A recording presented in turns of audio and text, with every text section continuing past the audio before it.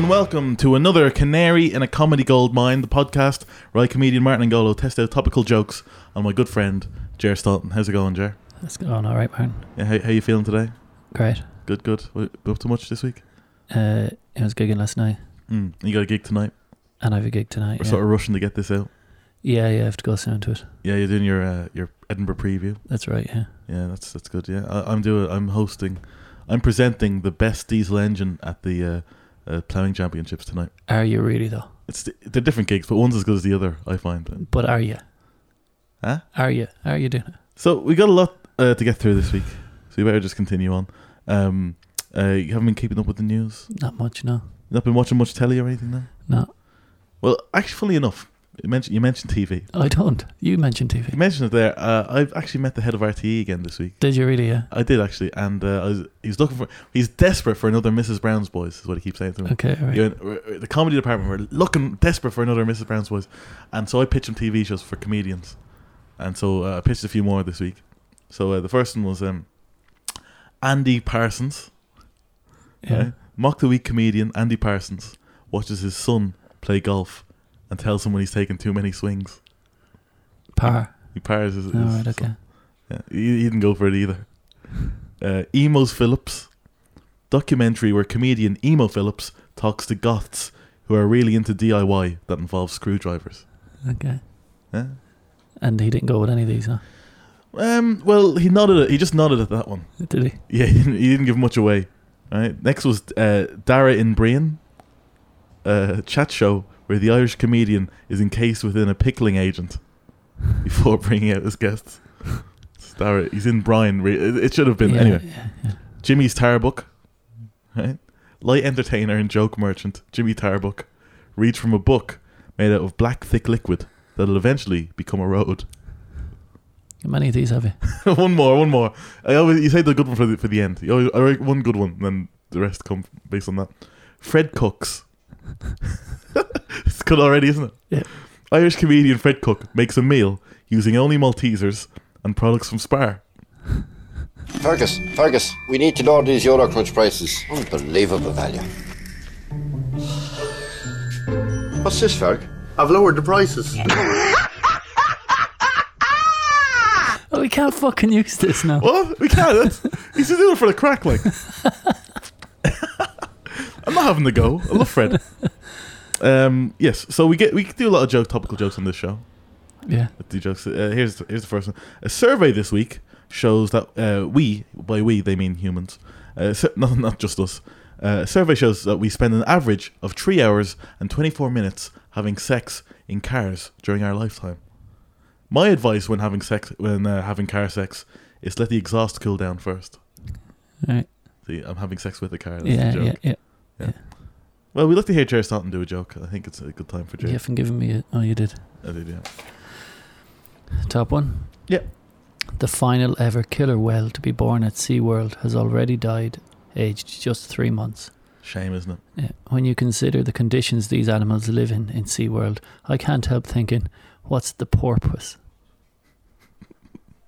See, it sounds like purpose. It does, doesn't it? Only because I made it sound like I was going to not read it. Right, do the next one. There was an interview with one of the world's richest women this week. See that? No. She wore shoes worth £5,000. Did she really? Had a handbag worth over £10,000. Wow. And had her most expensive ring out. Fuck's sake. Last time I had my ring out, Ricardo had the biggest smile I've ever seen. That's shit. It's meant to be camp humour at its finest. Shit. It's camp humour at its finest. When did you write this? Did you write it this morning? And you're meant to do a camp. It's like Stephen Hawking's delivering it to me. Yeah, he could do a camper. Let's do some Ger facts.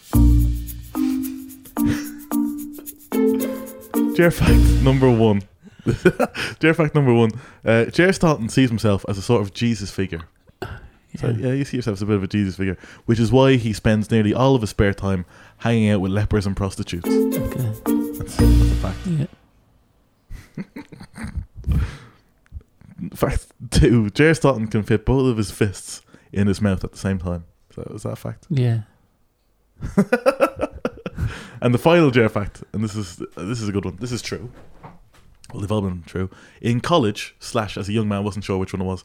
In college or as a young man, Ger Staunton used to wear outfits that were all one colour. That's true, isn't it? Yeah.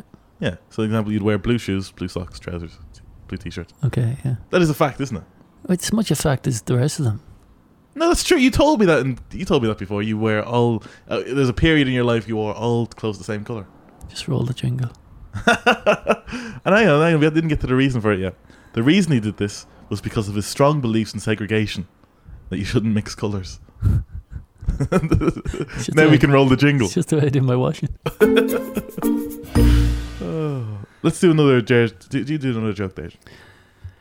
My British Prime Minister, Theresa May. We're going to have to stop with the Theresa May stuff soon, you know that? Why? Went on her summer holiday this week. You breaking up with your wife? I'll start it again. Sorry. My British Prime Minister, Theresa May, went on her summer holiday this week in the Caribbean. Jamaica? I certainly hope so. It's hurricane season and I can't stand her. It was like a... See? Is that Did You Make Her? Is that... Jamaica, yeah. See, we're like a double act. Did I make her go? It's like a double act with two straight men, I'll be honest. Yeah. See the story this week that Irish holidaymakers warned to watch their drinks in Gran Canaria. See that? No. Either there's been instances of dodgy activity or Bill Cosby's on holiday. It's one or the other. Yeah. See? Both. Or both, yeah. They're not mutually exclusive. There's another story I saw this week. There's a story in The Sun, right, where they showed text messages between neighbours and the awkward conversations that can be had when neighbours text each other. Right? See that? No. You're familiar with a neighbour? Yeah. Right. So an example they had, like they had all the text conversations. Some of them was one person texting, "Turn your shit music down," right? And the neighbour texts back, "What a pleasant request, such nice manners," right? Obviously sarcastically. Then the first person texts back again, "Greetings. Turn your shit music down. Sincerely yours. Turnyourshitmusicdown.com." See, it's a hilarious online thing that they had online. Right, you read one. There's an example there. A text conversation. It's a better example, is it? Yeah. Text message 1. Why have you got T1? That's just so you know they're two different characters. Okay. Text message 1. Hey, are you awake? Text 2. I am. Why? Text 1. I'm in the mood for a McMuffin. Text 2. Am I supposed to care? Text 1. They end breakfast at 10:30 and it's 10:10. That means you have to leave now. Text 2. You're dreaming, high, or both. Texter 1. Okay, I'll go myself. I might ask Jessica to come. We can catch up on lots, like the fact that you're constantly cheating on her. Texter 2. Fuck you. I'll go, but fuck you. That's an example of another text. What the fuck is that? That's genuine. That's a genuine text between two neighbours. Yeah, but... Right. Now, not entertaining in its own right. At all. But I was looking through my phone, right? And this is just to lead on to this bit. I was looking through the conversations on my phone and between me and my neighbour. So I thought we could have a good gander at that, and that might be more entertaining. Okay. So my neighbour texts me, "Did you see the new Chinese..." She's from Liverpool. Okay, yeah, right? yeah, she is. "Did you see the new Chinese family that's moved in down the road?" I said, "Yeah, I'm pretty sure they're Japanese. What about them?" She says, "It's all bloody the same, innit? Anyway, you'll be happy to know that you're now not the most hated person on this road." That's just that one conversation. Yeah. She texts me again, "Help me, I've fallen. I can't get up. I need help." I say, "I've rang 999 and I'm on my way over now." She says, "My back may be broken, but don't you dare come into my fucking house." This is another text. Hey, it's blacks more than she loves her backs. That's it. And then finally she texts me this. This is from yesterday. This is out in the middle of the night. "What do Pakistanis and cats have in common?" She just texted you this. She just texted me Out that. of nowhere. Huh? Out Out of nowhere, 1 yeah. in the morning. I say, "I told you to only text me if it's an emergency." Right? Then she comes back. "They both go fucking mental when you try to bathe them." It's very racist. It's pure racist. I got no time for it. It's come out of your mouth. Well, it's difficult coming up with material, It isn't it? is, yeah. There's endless material. But you know how American TV shows, they do remakes, American remakes of stuff. Yeah, yeah. And we all know never really live up to the original. Yeah. Well, I think that's about to change. I recently sold the rights to Garlic and Milk. Oh, good. Does that mean we never have to hear it again? Well, I sold it to the USA network, right? And I let them in. They added in all the American shit that they have in like American things. So like there's a cheeky robot, and like there's dates that go wrong and stuff. Anyway, let's have a listen. Here's Garlic and Milk. I hate garlic and milk. Garlic and milk. One's a white liquid and the other is milk. When two neighbors don't get along, having fights all day long.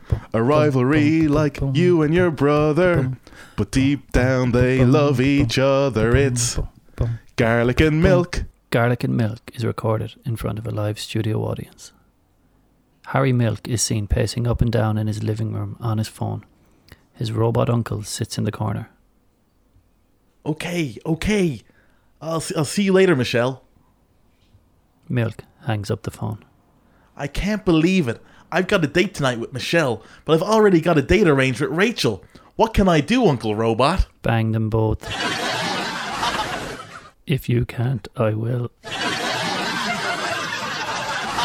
Uncle Robot. Garlic bursts into the living room.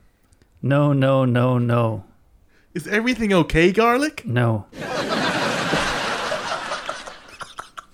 I have a date tonight with Claire, but Sarah just asked me out tonight and I didn't say no. What do I do? Shag them both. I would have shagged them both by now. Uncle Robot. If only there was some way that both of us could be in two places at once. That'd solve all our problems. Yeah, if we could be in two places at once, that'd really solve our dilemma. I have an idea. What? Bring all four of them back here and I'll fuck them all for you. Uncle Robot? What would you do with a woman as attractive as Michelle? The usual. What any other sentient being would do. What exactly, though? I'd get my ring out for her and then I would... just as I suspected, Uncle Robot. Uncle Robot would never get his ring out for anyone. You're an imposter. Milk removes the robot's head to reveal Bernard Manning. Hey.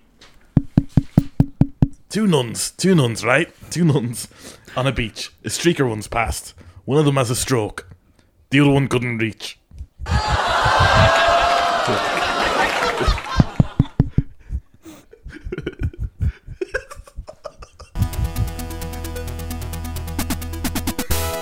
His name's Ricardo and he dances on the sand. Just like that river twisting through the dusty land. And when he shags, he really shags you all he can.